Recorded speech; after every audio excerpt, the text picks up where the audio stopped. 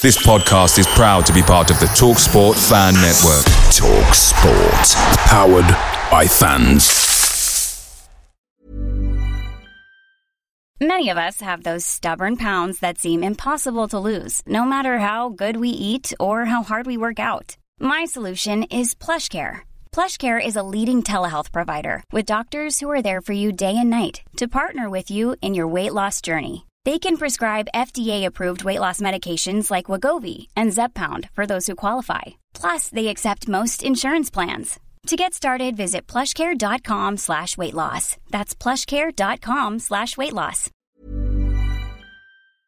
The TalkSport Fan Network is proudly supported by McDelivery, bringing you the food you love. McDelivery brings a top-tier lineup of food right to your door. No matter the result, you'll always be winning with McDelivery. Order now on the McDonald's app and you'll get rewards points delivered too. So that ordering today means some tasty rewards for tomorrow. Only via app at participating restaurants. 18 plus. Rewards registration required. Points only on menu items. Delivery fee and terms apply. See mcdonalds.com.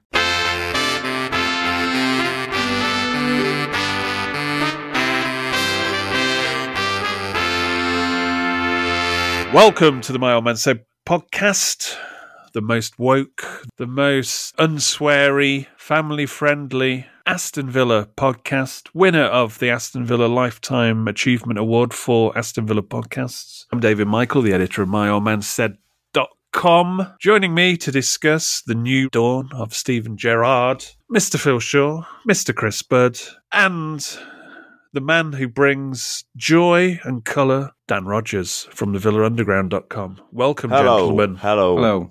Do do do. Schmeichel is a wanker. Do, do, do. 2, 1, 2,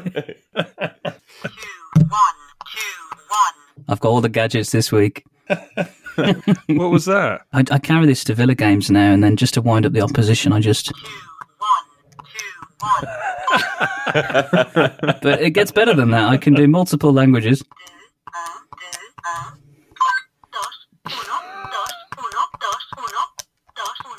Count the goals, Schmeichel. Any language you want. I did like Schmeichel, and we're talking about the new rule where apparently if you touch a ball for like a millisecond with one hand... Apparently if you're a cheat... Millisecond with one hand, you're in complete control. I did love when he's interviewed after the game, I think it was for Match of the Day, where he said, "No, don't even know why it went to VAR. You know, I know the rules." Wasn't even a conversation. Wasn't even a conversation. Yeah, fuck you, Schmeichel. Anyway, welcome. We digress. We never digress. So how are you, gentlemen? It's getting colder down at the Villa Park, but at least there's actually more than one game a month at Villa Park now, so we're starting to see some returns from that upfront season ticket payment. Yes. Yeah. Well, you're not happy with the wins? No? I am very happy with the wins. I'm just thinking about the price, yeah. Yeah, well, I mean, to be honest with you... 2 good games this week, though. 2 good games in 7 days. These Seychelles fan tokens, I did buy the early allocation of Arsenal ones and sold them immediately when they were released to the market to make enough money to cover my Villa season ticket. So thank you very much, Arsenal. There's no way another gift from Arsenal this year. There was no way I was going to buy Aston Villa ones because they did go down in value even below their below their issue price. But the Arsenal ones, I had a good feeling about them. Well, I'd made the mistake of investing in Leon Bailey's thighs, so mine are seriously... Yours are broken. Yeah, mine are in negative equity. No, you should invest. There's a company which I think he actually has an investment. I think it's called Jamaican Sheds. They're good. It's a media company. You should look into it. Yeah, but the guy who does all the PR is a bit outspoken. Apparently, they've got a YouTube channel. It's they've got all the mod cons. You should check them out. Good investment. They introduce all the family as well. 30 million quid people. So, how are you, Phil Shaw, over in the Monaco of the UK? All good, just as normal. We're just preparing for a stormy week apparently ahead. So look out for Phil Shaw landing on your lawn like last week. So like a fortnightly occurrence. Oh, isn't it every storm that rips through? Don't you lose a bit more of the Game of Thrones set? It just gets blown into the sea.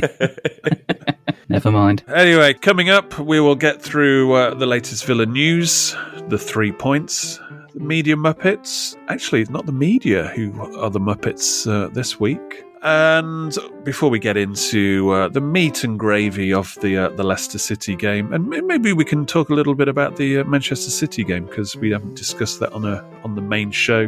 Back-to-back games at Villa Park. The good old days are back. Under the lights. Oh, you love that phrase, don't you, David? What did I... the night shift I came up with, I'm just trying to come up with something different, because I can't stand under the lights. It's like, well, what's the other option? To play in the fucking dark?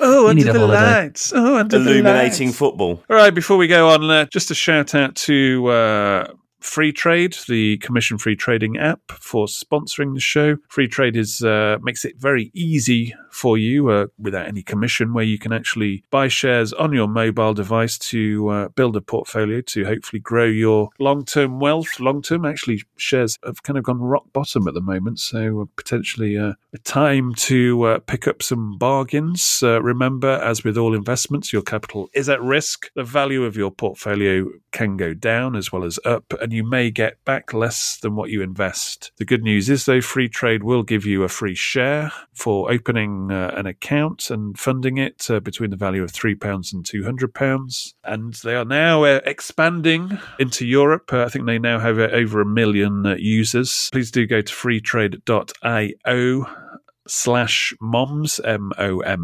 for more details there. Thank you very much.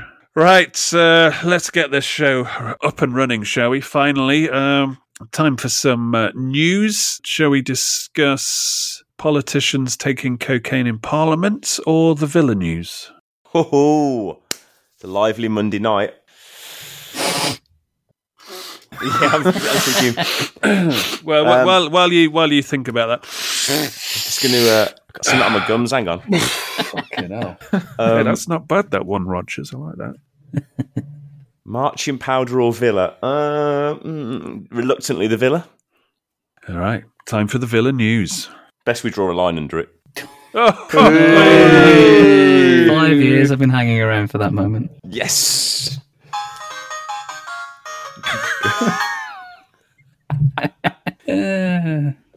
Is that when someone gets sent off? Is that your theme tune for that one? No, it's every time someone buys a Christmas jumper from the Villa Underground store, actually, Chris. I bet that's on repeat then, isn't it, at the moment? It's weird. Oh, there's another one. It's going to be a very Merry Christmas in the Rogers household.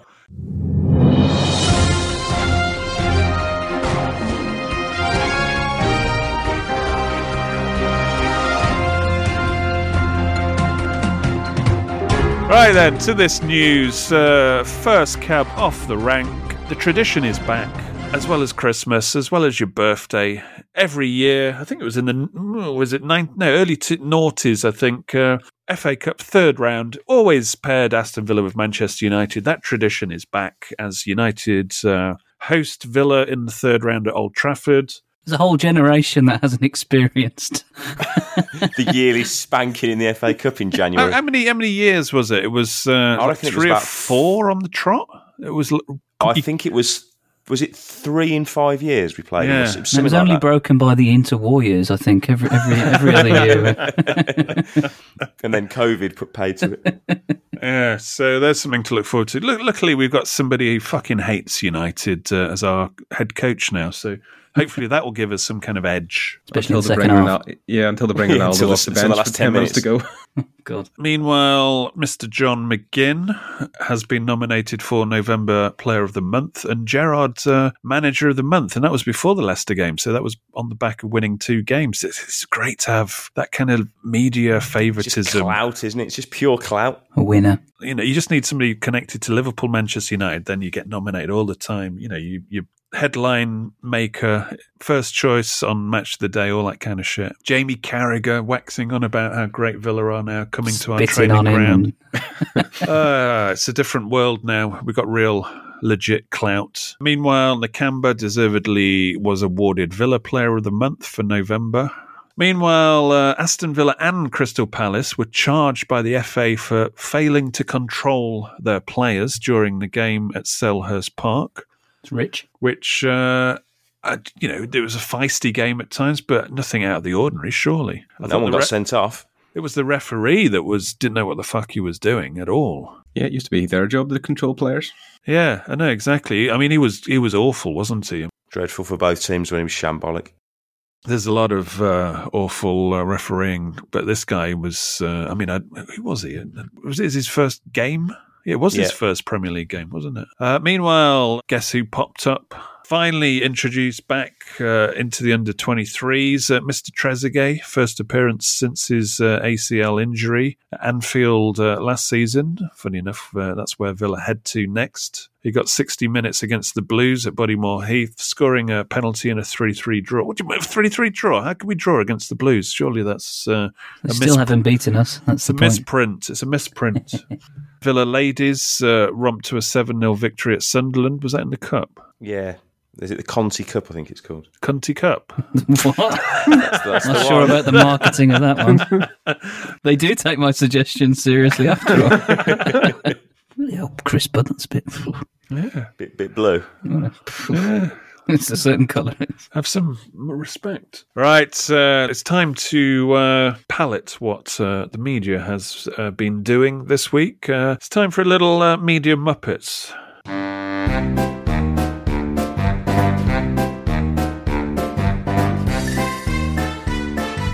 So, Mr. Shaw, what's in the Media Muppet trough this week? Oh, please don't boo Jack Grealish. Please, pretty please. I mean, that's all we heard for the whole build-up to the Man City game. I mean, you can take your pick of Muppet this week from countless ex-players and pundits who took their chance to tell Aston Villa fans how they were meant to behave when Jack Grealish returned to Man City. I mean, you'd Jamie Carragher, you'd Gabby Bonlord, Lee Hendry, Kevin Phillips, Clinton Morrison. Clinton Morrison of all people. Glenn Murray, who bounced between Palace and Brighton, who despise each other. And he's the one that's saying that how disappointing it was the reception wasn't universally positive. But yeah, you could see this come.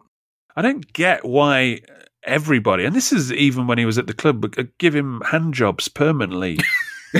when he's not playing, when he's not racking up goals and assists or whatever, and not influencing big games, everybody was still, he got into the England squad when he didn't play for months. Yeah, wearing one flip-flop. I don't understand it. This reaction was to be expected after the Grealish PR machine kicked into gear. We had a Telegraph exclusive with John Percy, which may as well have been a press release. Yeah, as soon as I saw that, I thought, people have been at work here. Yeah, it was pushed out before the match, talking about his charitable donations that probably only Grealish knows about, and that's usually the way that works. Then TalkSport had features on it during the day before the match, and worst of all was the club Twitter rolling out the red carpet with the worst social media post I've ever seen, saying "Welcome back." At the end of the day, it's just fans again being treated like idiots, being told how to feel and how to think. The article, it stank of PR just because. How do they know, about these charitable donations unless the journalist has been told about them, if you know what I mean? If normally when people are doing good deeds, nobody really gets to know about it. They just do them and that's it. And then, hearsay maybe. But here it's almost like, oh yeah, don't forget, mention this, mention that, mention this. Oh, I mentioned that time I wanted to go to Manchester United as well. And Spurs, don't forget Spurs. It's so pointed, but, whatever on that respect. But then the club to do what they did, it's just like, you don't patronise us. Do you understand football? There is a routine. If you leave a club, you get booed when you come back. It's just the nature of the beast. Yeah, we roll cabbages at people, for God's sake. Don't they know us? We throw inflatable cocks onto the pitch. Trying to brainwash me. We have a reputation to uphold. We've got standards in this stadium. Yes, the football world at large have expectations of us to do something. Don't tell us what to do. Yes, but at the end of the day, all's well that ends well, because the fans gave the perfect response when he entered the pitch, when they just all started chanting "Villa till I die." So yeah, perfect. Yep. That was full on, actually. It was very vocal and loud, yeah. And he got a bit of a clap, didn't he, when he walked towards the whole 10? He's like, yeah, you got your reception, fine. He's probably had a clap before. I'm just glad all that's done now. We can just draw a line under the whole fucking thing. Move on. But actually, it doesn't really preoccupy the average Villa fan. Nah. Grealish coming back was no real big deal. It was just because it was piped up as an excuse to get him some more column inches, to get the hyper Grealish out there. And then the club just jumping in. I mean, still, you know how I am with the fucking word legends. I'm sorry, a player who's just, his claim to fame is helping win us a playoff to get us promoted. That's not really in the pantheon of greatness in the history of Aston Villa in terms of what we've won. And to this day, nobody wipes the arse of the 1982 European Cup winners. They still treated like second-hand citizens with like begging bowls at the actual game, doing their PA appearances in hospitality, which is kind of, I think, degrading that they have to scratch around. Whereas if you're at Liverpool, you got like Dalglish sat in the director's box. It's obviously timing, and a lot of money came into the game. Premier League, circa the Premier League, etc., etc. So it's bad timing for those guys. But in terms of real football tradition, Grealish isn't a legend. I'm sorry, people like him, and quite, rightly so. And he was a good player to watch. But people were joking on social media with like Scott Carson and Kyle Walker, welcoming them back. But yeah, he's just another player. And by the way, if you didn't make, you kind of put Villa fans' backs up, I think, more so. You would have got an applause or whatever, but these numpties coming out saying that, it's a disgrace, it should be uniform. Don't tell us what to fucking think. And, when you look at some of these names and what they've done and the hypocrisy involved, it's a bit rich. It's funny, when I wake up in the morning, I immediately think about any significant life decision that I need Clinton Morrison's opinion on it, or Lee Hendry's for that matter. Exactly. No, I don't. Yeah. You mean you didn't consult Clinton Morrison for the Christmas jumpers? Yes, you did, actually. Right, on to the 3 points. First one, speaking of ex-Blues players, Jude Bellingham faces a criminal charge of defamation after post-match comments about referee Felix Wehr in Dortmund's clash with Bayern Munich, which they lost 3-2, if my memory serves me right. The I don't know if you heard this was quite funny when he said, you look at a lot of the decisions in the game, you give a referee that has match fixed before the biggest game in Germany, and what do you expect? That's a belter, that. Isn't it? When you heard that, you just thought, fucking fair play, son. Yeah. You're going to get fucking fined for that at least. What do you expect? You expect legal action? That's what you expect, Jude? Yeah. What's the truth of what happened with old Wehr? Well, it's interesting because Bellingham has opened up a bit of a can of worms. The fix Bellingham was talking about happened in 2004. Wehr was a young assistant referee at the time who was caught up with a charged match fixture of a referee called Robert Hauser, who was later jailed for fixing a series of low division matches and cup games. It was a secret sting operation done by the German FA that found out that Wehr had taken €300 to make sure that Wuppertaler SV would beat Werder Bremen's second team in the third division.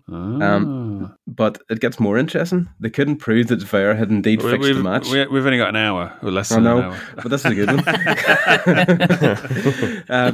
It couldn't prove that Wehr had fixed the match, and he flipped. He turned witness for the prosecution and escaped the criminal conviction for match fixing. So he was a mole. He was a mole. He was allowed to continue then as a match official. 10 years later, he was voted the referee of the season in Germany. Now, obviously, all this is before... How much did he pay for that?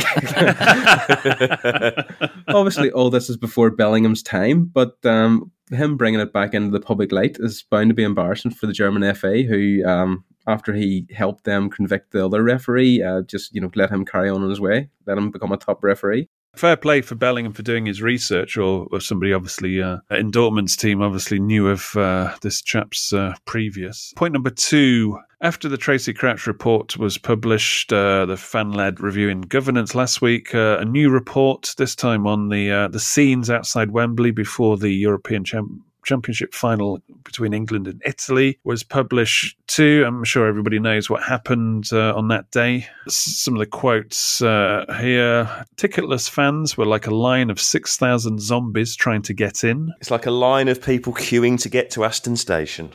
It is indeed. One person hijacked a disabled child's wheelchair to try to trick their way in. This was because they knew that there was like 25,000 free seats and there was an opportunity there, wasn't there? And people were like coked up and all sorts. day of drinking and just took their chances. And it's a fucking disgrace. Would this happen in another European country? I don't think so. I think It's that's mad when towards the end of the report I read that all the security services on site were praying that Italy would win on penalties. They wanted their team to lose because they knew if England won, it would be like a major incident. Yeah. I think the thing that caught me, I mean, we all saw clips and videos of what was going on in the ground and around the ground. I think that there was some very, very near misses, weren't they, with trampling in some of the doorways, and the point was made around other incidents in football that have happened, and it makes you wonder what might have been actually. And just this like blatant doing it. There's loads of reports of people just doing gear on Wembley Way, just in the ground, like in view of camera. Yeah. And just people shitting in the street, throwing bottles, smashing up shops. It's just idiots. Brexit Britain in full effect. Well, football didn't come home, did it, that day? No, it doesn't deserve to when you get fucking idiots like that. That's what, when we've spoke about it loads of times, when I moan about my dislike of England, it's not the team, it's all the shit that surrounds it. It's the 10 German Bombers Brigade, it's all of that shit.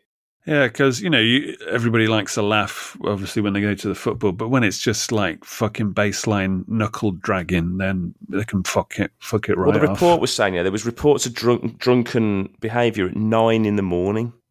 It's like, come on. That's late, isn't it? Before a game? What are you talking about? Boring, bud. Boring, bud. I'm so teetotal, fucking hell. Bud was there with a litter picker on the day. Boring bastard. Little black bag. Looking for empty bags of cocaine. That plastic won't degrade. We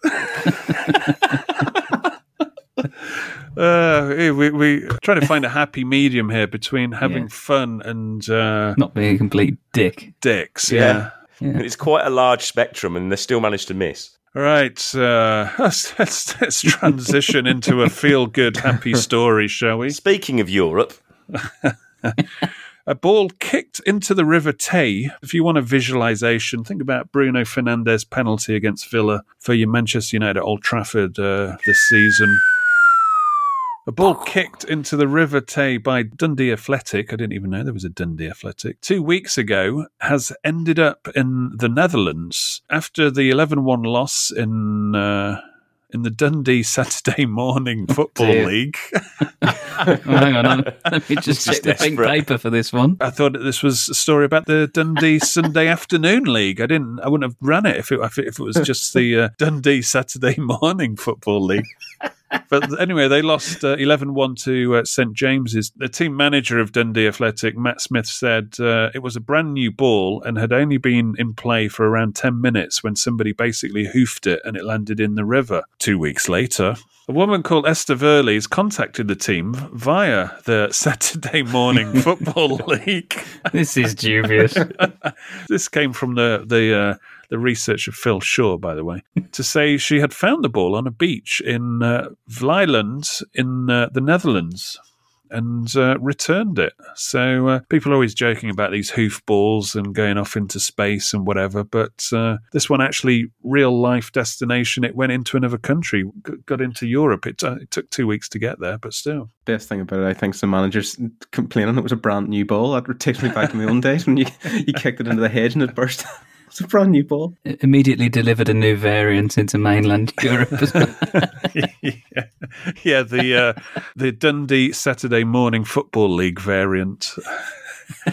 Right, let's get into this game, shall we? Leicester at home. This was one, when you're looking at December fixtures, those first 3 ones, you thought, well, this is our best chance. Leicester aren't all what they used to be in recent seasons. They're down a few men, bit of a ropey defence. The injury situation hasn't really cleared up for Gerrard. I thought that was going to be the scenario where he would get a bit more of an easier run than Smith had. But to be fair, similar wickets. Bailey's fucking useless and hamstringed every other week. Ings has gone back to old Ings being injured, so Gerrard's had to make do without 2 of those £30 million men, and he's making a better fist. So it is a kind of direct comparison at this stage. In terms of team selection, obviously we weren't expecting Bailey. Targett didn't recover in time, so Ashley Young filled in there.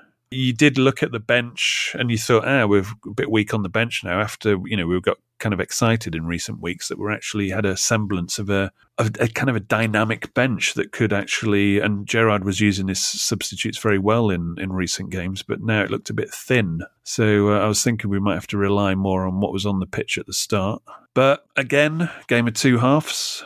What do you think of, let's start with the first half generally. Luiz and Nakamba, were you happy with that, both of them sitting as deeper midfielders? I thought it gave us a bit of balance, to be honest, and it allowed someone like a McGinn to actually get further forward and influence the game rather than being sort of held back in his own half too much. Because there is a school of thought it should be one or the other, but I think it's, I think when you were, you're in a situation where you've lost 5 on the bounce, that what I would be doing if I was taking over, I'd be going back to that original back 4 that did well last season, and then I would be looking midfield wise to be the focus being on defensively solid before I even thought about anything else. And Luiz is progressive anyway. Luiz was getting involved. I mean, he was getting involved. 14 misplaced passes, wasn't it? So that was good getting involved. Yeah. That was just the first half, wasn't it? Yeah. But, Luiz was very good against Manchester City in the second half. He helped wrestle the game away. We've worked out we just need to win the second halves of games. That's the cunning plan here. It's not how you start, Dan. It's not unless they were dangerous, to be honest. I thought They played well. I thought Cash had a torrid time the first 15-20 minutes. Barnes and Harvey Maddison Barnes looked good, didn't he? Yeah. They were very good, but he wasn't given a lot of help. I mean, I quite like Harvey. I mean, he's the way he took his goal was kind of how he plays. He slows the game down when he gets the ball. He plays at a different kind of pace. He's quite good to watch. Yeah, definitely. I thought once we had 15-20 minutes, there was a couple of misplaced passes from Young as well, who overall had a very good game, ultimately. Dan's been watching the misplaced passes. That's his key focus. Yes. I just go... 1, 2, 3, 4. No, that's for Buendia. Oh, yeah. There are no misplaced passes from Buendia, David. And you got your French one for Sanson. Yes. Sticking on the subject of the midfield, do you think we have solved this issue? Because that was the issue before Gerrard came in. I think, and I've said a couple of times now, I think that Nakamba's been given very straightforward instructions that he's doing very, very well. And I think that's disrupt the play and give it to someone who can pass a football as soon as you've got it. And it's working really, really well. And I do. I mean, I'm obviously talking about Luiz giving the ball away a lot, but he always shows for the ball, and his instinct is to move the ball forward or move himself forward, and I think that's proving very effective as well. Definitely got more of a license now, hasn't he, to get up there? There was 3 or 4 times in the second half where Luiz was bursting alongside Watkins. On the other side of the halfway line. I thought that was really positive. It reminded me of when he was still a bit raw when he first joined Villa, and he was dangerous, in front of goal. And we haven't really seen that since we shackled him, as we tend to do. Oh, you're Brazilian, are you? We don't need any of those. We don't want any of that fancy pants stuff at this club. Mr. Lansbury for a couple of seasons. You'll soon coach them. Ready to pop the question? The jewelers at BlueNile.com have got sparkle down to a science with beautiful lab-grown diamonds worthy of your most brilliant moments. Their lab-grown diamonds are independently graded and guaranteed identical to natural diamonds, and they're ready to ship to your door. Go to BlueNile.com and use promo code LISTEN to get $50 off your purchase of $500 or more. That's code LISTEN at BlueNile.com for $50 off. BlueNile.com, code LISTEN. Quality sleep is essential. That's why the Sleep Number Smart Bed is designed for your ever-evolving sleep needs. Need a bed that's firmer or softer on either side? Helps you sleep at a comfortable temperature? Sleep Number Smart Beds let you individualize your comfort, so you sleep better together. J.D. Power ranks Sleep Number number 1 in customer satisfaction with mattresses purchased in-store. And now, save 50% on the Sleep Number Limited Edition Smart Bed for a limited time. For J.D. Power 2023 award information, visit jdpower.com/awards. Only at a Sleep Number store or sleepnumber.com. Picture the scene. All of your mates around, you've got your McNugget share boxes ready to go. Partner this with your team playing champagne football. Perfect. Order McDelivery now on the McDonald's app. There's nothing quite like a McDelivery. At participating restaurants, 18 plus, serving times, delivery fee and terms apply. See mcdonalds.com. So what was going wrong in the first half? Because after the match, Gerrard said in no uncertain terms that he gave him a bit of a bollocking. I think he gave him a ribbing. Well, he said himself, we were just getting caught in transition. If you're going to put your two fullbacks to get involved, you've got to keep the ball.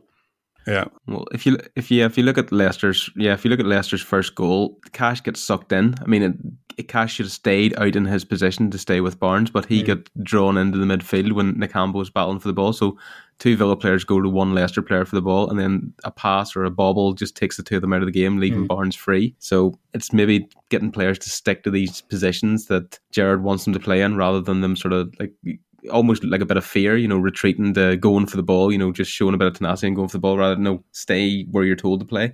Because that was our downfall in the Smith 3 centre-back, was the wing-backs just getting caught up and staying up. And we were very fragile on both wings. And, as soon as you've got those left and right-sided centre-backs having to run across to compensate, you're just opening yourself up in the middle. And we got caught out so many times.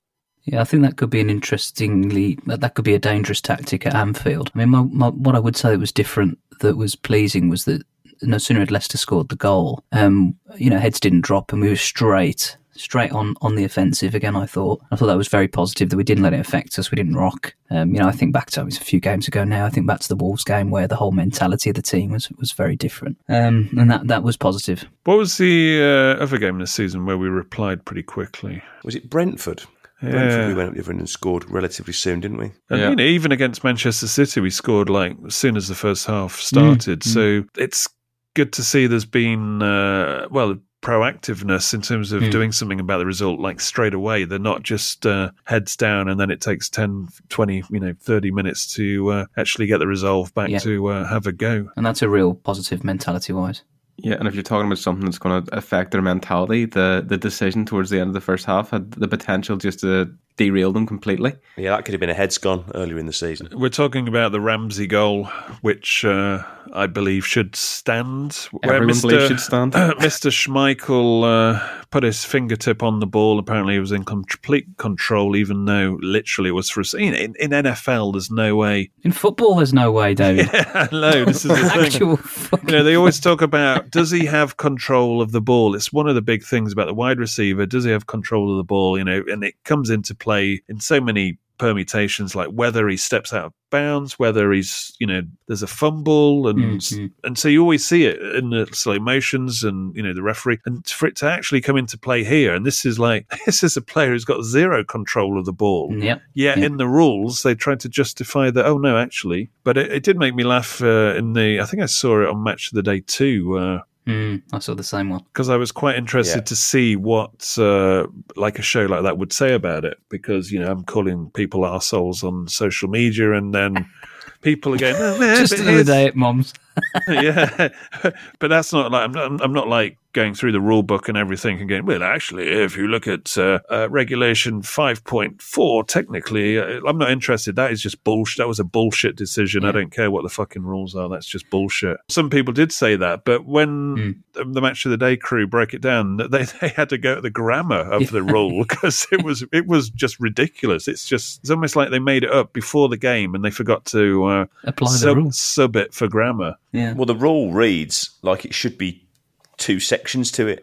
There's a very clear punctuation point that would make the second part be affected by the first, but because it hasn't, it's like it reads as one load of gobbledygook that's one rule. It's ridiculous. This is what we're dealing with in football.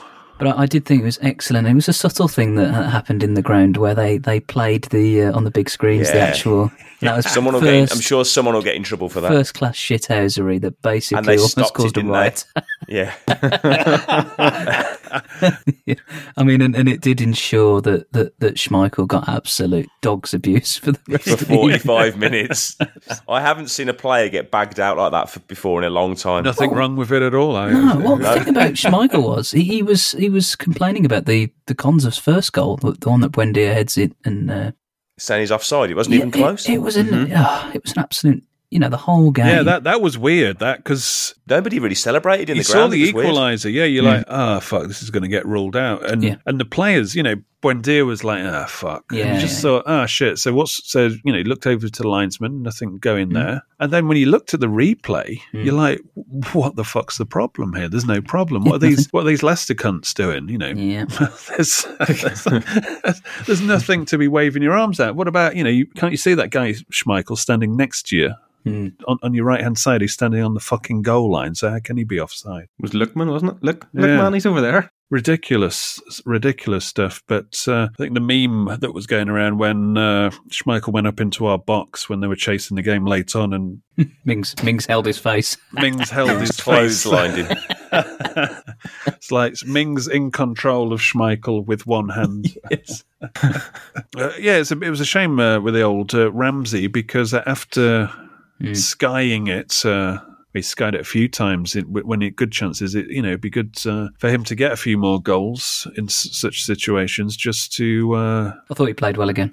Yeah, he had another good game, didn't he? Fade the memories of those row Z in the Holt shots. Yeah, because that one that he did following the tug away, it was good intent, it was good anticipation to know that Schmeichel was going to fluff it out and do that. So I mean, that's a shame for him, because that's surprising from Ramsey. I didn't expect he had that sort of in his locker to go into the 6-yard box to finish it. No one who's watched or played football for any length of time thought that was not a goal, other than that bell end Oliver. He another example of what he didn't see anything live. Nothing, and watching it again on that stupid little TV at the side of and no one in the Leicester team raised a hand or anything. They weren't appealing it. They just thought it was a fuck up and it went in. Remember the Gary Crosby for Forest, where he headed the ball out of keeper's hands. What keeper was it? I can't remember what. It was against Coventry. I think it was against Coventry. That was disallowed, wasn't it? Yeah. And it's one of those where the pundits go, well, no, he's showing initiative, give him the bloody goal. Now, does he have the control of the ball there? Well, there's more of a case because he's got both hands on it. But in this case, you can't, in a crowded penalty box where, all hell breaks loose, just have one little hand on the ball and goes, it's in my control. After the goalkeeper's basically spilled it. I mean, if you play the whole sequence, no one in the ground thought it was a foul. Yeah. I do wonder, there's a part of me that wonders... It's not that Dortmund referee, is it? Well, I did get into a little bit of trouble with a tweet that suggested... Alleged referee. Yeah, the Bundesliga is a bit fishy, isn't it? But I do wonder whether the Premier League kind of likes this controversy. It's good for promotion. It's good for all publicity. It's good publicity. Cynical approach there from the Rodgers, but luckily it didn't end up costing us. The result in the end was fair. That was the main thing. To Villa's credit in the last season or so, it's like when McGinn, we were playing Arsenal away this season, the season before, and McGinn scores in the opening minutes, and it's chalked off, and you're like, what the, what's wrong with that? Yeah. And you think, just what you need against Arsenal is an early goal. And you think, is this going to cost us? We went on to beat them 3-0, and we seem to right wrongs reasonably well at the moment, so that's one positive going for us. Just a quick opinion, does Konza's touch make that goal, or was it going in anyway? It was going in anyway, to be honest. Yeah. And off the post, it would have went in off the post, but that just made sure. Yeah, I mean, you could argue that Konza was due one back after the Mings situation. Yeah, the Watford one, yeah. That's the only thing. I felt for Buendia there, because I thought, without his effort, it's not a goal. Well, and he's not exactly prolific in the air, is he? So? No, exactly, yeah.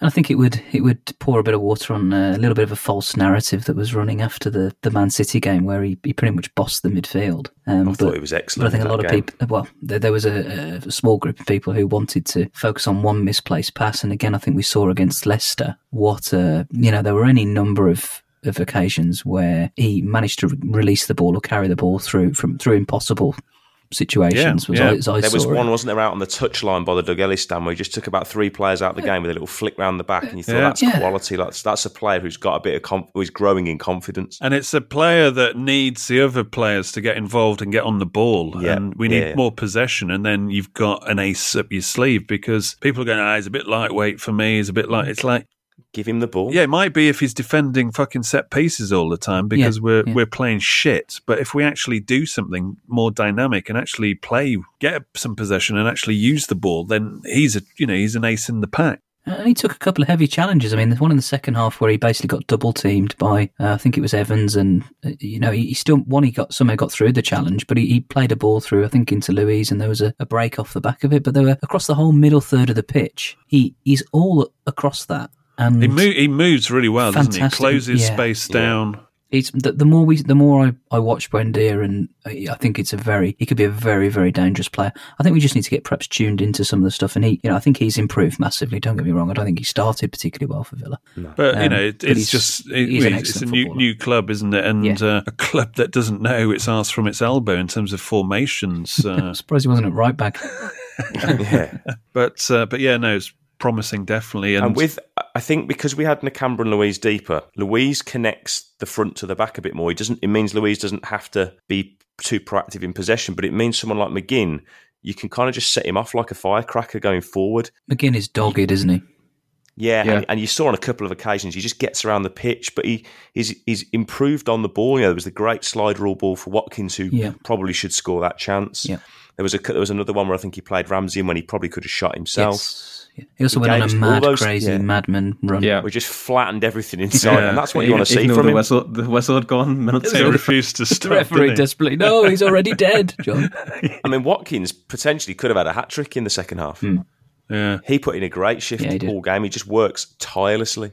But I think definitely like Luiz and Ramsey kind of helping Buendia link up play a bit more. It's interplay, isn't it? Yeah, it's improving the midfield. I mean, you're thinking that if Grealish was around with Buendia, that would have been an interesting combination as well, because you've got players playing on a different wavelength. Yeah, he's a has-been. He's passed in there. Yeah. But if Sanson comes to the party a bit, Gerrard understandably is kind of easing him in. He's getting him in to be part of the team, which he never has been. He's just been an outsider, hasn't he? Yeah.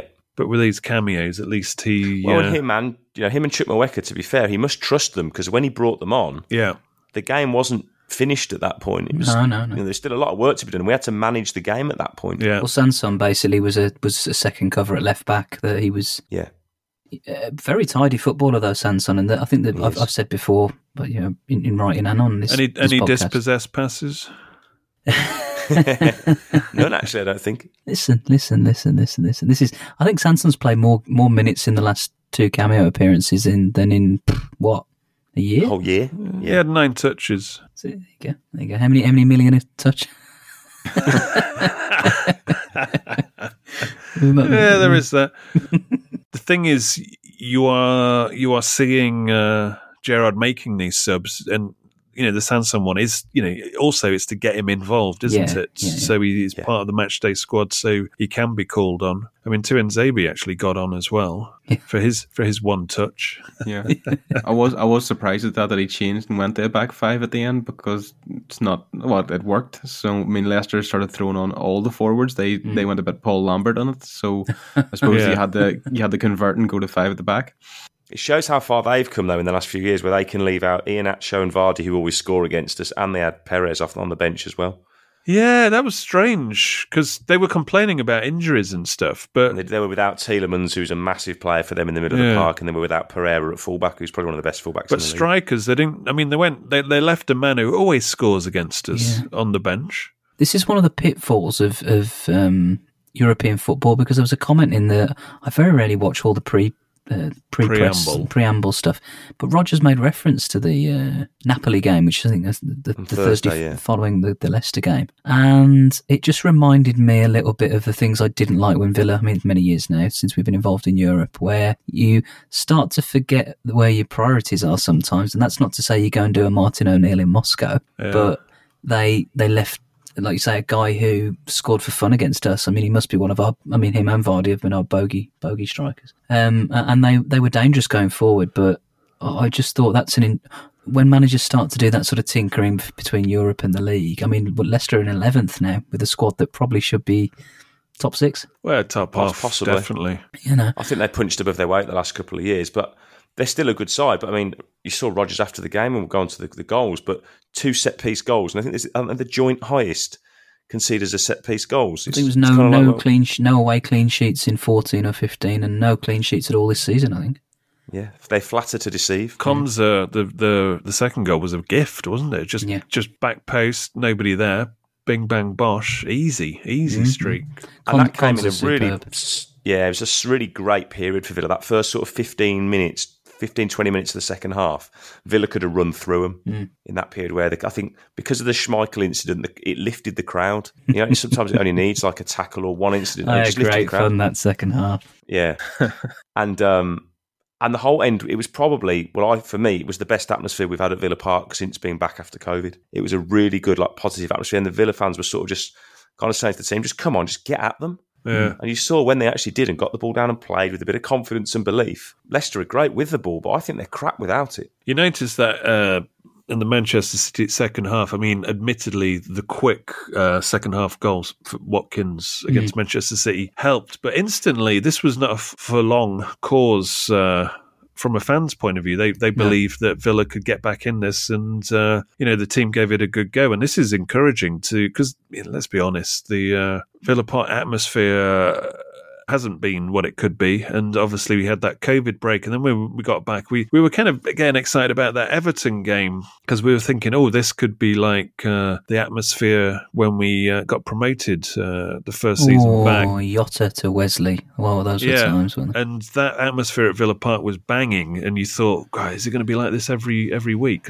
or every other week? This is going to be it's like a new dawn. Like that drop into the Championship has revitalised us, programmed us. I'm going to use Phil Shaw's phrase wherever I can. But, coming back from COVID, it wasn't as the big build-up. You were thinking, people are going to have pent-up energy here, so that, crowd should be a new dawn, but it hasn't been. But the last couple of games at Villa Park, now we're on a kind of a mission, and we've got a manager that seems to have a steeliness, a pragmaticness, no bullshitness to him, and wants to win. It's kind of getting back to an expectation of that we should be winning at Villa Park now, and the crowd will help that. I think so, because it's always been the same with especially the Villa Park crowd. Our away support's always been pretty good, but it's always that chicken and egg thing with the Villa fans, where it's like, should the fans get behind them and that will lift the team, or do we wait for the team to lift the crowd? And normally it's the latter, but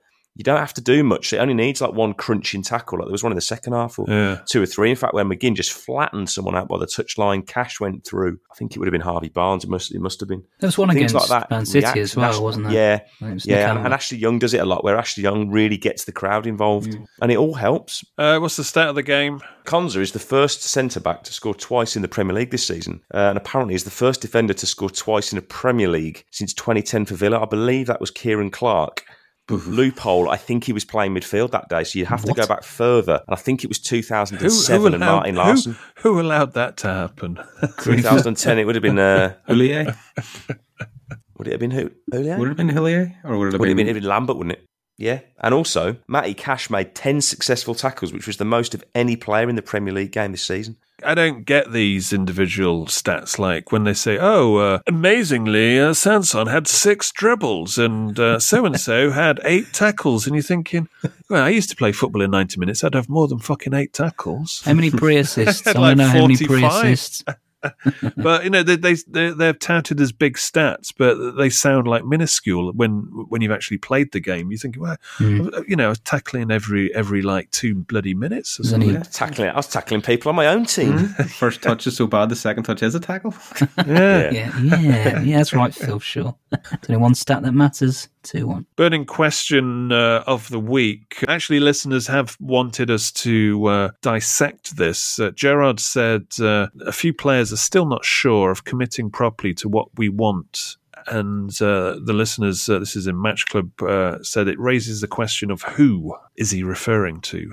Now, my first offering, my first blood sacrifice would be Leon Bailey from a defensive point of view. In terms of, that Manchester City didn't really, he turned his back as he tried to close down in a kind of a casual manner. And also that Gerrard's reaction when he didn't release the ball to Watkins when he took the selfish route. So I think part of what they want is obviously, that quicker release, a snappier release, unselfishness to move the ball in a more progressive fashion than just trying to dribble at three players. So I think Leon Bailey's definitely in that on the shit list, so to speak. He's certainly on the naughty list for now, but he ain't going to be seen for a while. And you actually think if Gerrard gets his way over the next few weeks, and depending on how long Bailey's out, potentially a couple of months maybe, you might find it hard to get back in the team once you've got Trezeguet back, Traoré back, and both of them, let's be fair, they're inconsistent, but it's not for want of trying, and they put a shift in, and certainly Trezeguet, defensively, he really works hard for the team. Yeah. So anybody else? I'd be controversial and say I think it's Matty Cash. What? No, I don't buy that. No, as I think I'm just looking at Gerrard going over and talking to the players after that Leicester game. He talked in the Canva, he talked a lot to Cash, and it's if to say, see, if you do what I told you to do in the second half, that's what happens. Like I said, it's controversial, but it's just looking at the body language. Not saying Cash is playing bad, it's following instructions more so than playing good or bad. It's doing what he tells him to do. I'm still with Cash. I think defensively this season he's been good, and in terms of effort defensively, I'm still... Final third, he needs work. Always crossing. Now, do we want to talk about the crossing? The first two crosses, which were like shockers. There was one in each half that we just smashed past everyone. Smashing them, yeah. But he was, his Forest highlights reel, when he obviously used to also play as a winger. Yes. It's like, oh, yeah. Well, we've got a winger. Mm-hmm. Wing back, right back here. He's got a shot on him. There was signs that we were starting to see things from him. But this season, final third, hasn't been so smart. Ever since he became Polish. Yeah, defensively sound now. It's all like garlic sausage, but it's in the cabanosses. Attacking wise, though, it seems to have put completely fucked his radar up when it comes to delivering passes. But who else? I'm trying to think, because he's saying a few. I wonder if it's just collectively, he just wants everything to be neater in possession, and that would probably be, you could aim that at a lot of them at singular moments in games. Because it was, you saw it in that Manchester City game, the first half, this kind of slow passing, trying to pass it out the back it got ridiculous. It was embarrassing to the point when they just like pressed us back and Martinez for a corner. Martinez passes it out for a corner. You're thinking, Jesus Christ, it's almost embarrassing. I had to go for a beer and an angry pint, an angry pie and a beer, just because it was getting too embarrassing to watch. But in the second half, there's a lot more zip, a lot more purpose, and it became a lot more effective in terms of playing through Manchester City. And when we're not being passive, I think, as well, you saw right from the word go in the second half of both the City and especially Leicester, Villa were right in their faces, which they weren't to begin with. It's a classic thing as well that when you start to do some of those positive things and you do follow some of the team instructions and they start to play off, your confidence raises. And that was no different against Leicester as it was against Man City. I've noticed as well, we play triangles with a runner. And that's proving very effective in and around the box. The ball that Buendia fashions against Man City into Carney, I think if he hits that first time, it was a fantastic save anyway from the City keeper. But I think if we're making those moves, like the ball that McGinn puts into Watkins that could have been, and also the ball into Ramsey, those triangles are proving very effective. Yeah, I think we're definitely watching a team progress now, which is exciting. So. Right, I think we'll call it a day for now. I just want to give the My Old Man Said patrons a big shout out. Thank you very much for your support. I'll be sending you a message. I was going to drop you a few notes over the week, but I had a booster jab and that had me spinning out for about 48 hours. Not spinning out literally, but just wanting to lie down and completely fatigued all the time. Just want to give a shout out to Robert Morris for signing up, and also Benjamin David, and also to Tony Bridgeton for upping his pledge as well. When you join up to be a My Old Man Said patron, you get access to Match Club, which we all be joining up for the Liverpool game, as we tend to do more away games because obviously we're at the grounds for Villa Park encounters. Also, we've got a few podcasts to deliver on the extra podcast channels.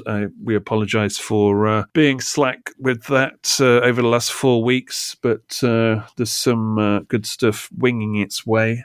And I'll do some solo shows as well to catch up on a few of the key issues and meetings that are on the card. We actually got a fan consultation meeting this week. Please do go to myoldmansaid.com and click on the Patreon link to get more details there. Please do follow the podcast on all the social media channels at myoldmansaid. Buy your Christmas jumper from villaunderground.com if you have a strong stomach. So the feedback's been very good. I mean, I see some happy customers. Shittest one yet. Truly awful. These are fucking disgraceful. That's just three 5 stars on the review sites. Pin tweet on Twitter. Enter and you could win one in the next week. Happy days. Still, it's a weird cult you've got going on there. Listen, when we all fly away on our comments, you'll be sad that you don't have a jumper. Christmas jumpers. villaunderground.com. These are not endorsed by myoldmansaid.com, but just you may lose more money than you put forward. Remember, an investment in a Villa Underground jumper can go down as well as up. Listen. They're not made out of. They were 80% spandex until this year. I've improved the sourcing. Oh dear. Anyway, they are a sight to behold. I don't know about the back, but the fronts, it made me chuckle. And it's not brown. It's claret. It's not burgundy. It's crimson. to quote Tom Fox. Right. Do have a great week, everybody, and thanks for listening to the show. And we will be back again in your ears shortly. Any final words before we disappear? Where are we off to next? Anfield. Just win. Just win, then? Yep. 2-1. There's the score prediction. Until that 2-1 win at Anfield, it's goodbye from me, and it's goodbye from them. Goodbye. Goodbye. Goodbye.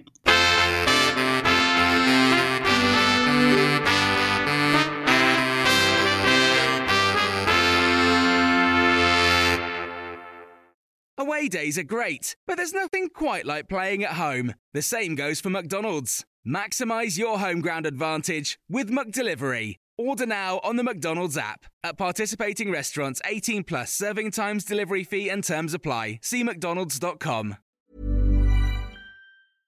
Imagine the softest sheets you've ever felt. Now imagine them getting even softer over time. That's what you'll feel with Boll & Branch's organic cotton sheets. In a recent customer survey, 96% replied that Boll & Branch sheets get softer with every wash. Start getting your best night's sleep in these sheets that get softer and softer for years to come. Try their sheets with a 30-night guarantee. Plus, get 15% off your first order at bollandbranch.com. Code BUTTERY. Exclusions apply. See site for details. This podcast is proud to be part of the TalkSport Fan Network. TalkSport. Powered by fans.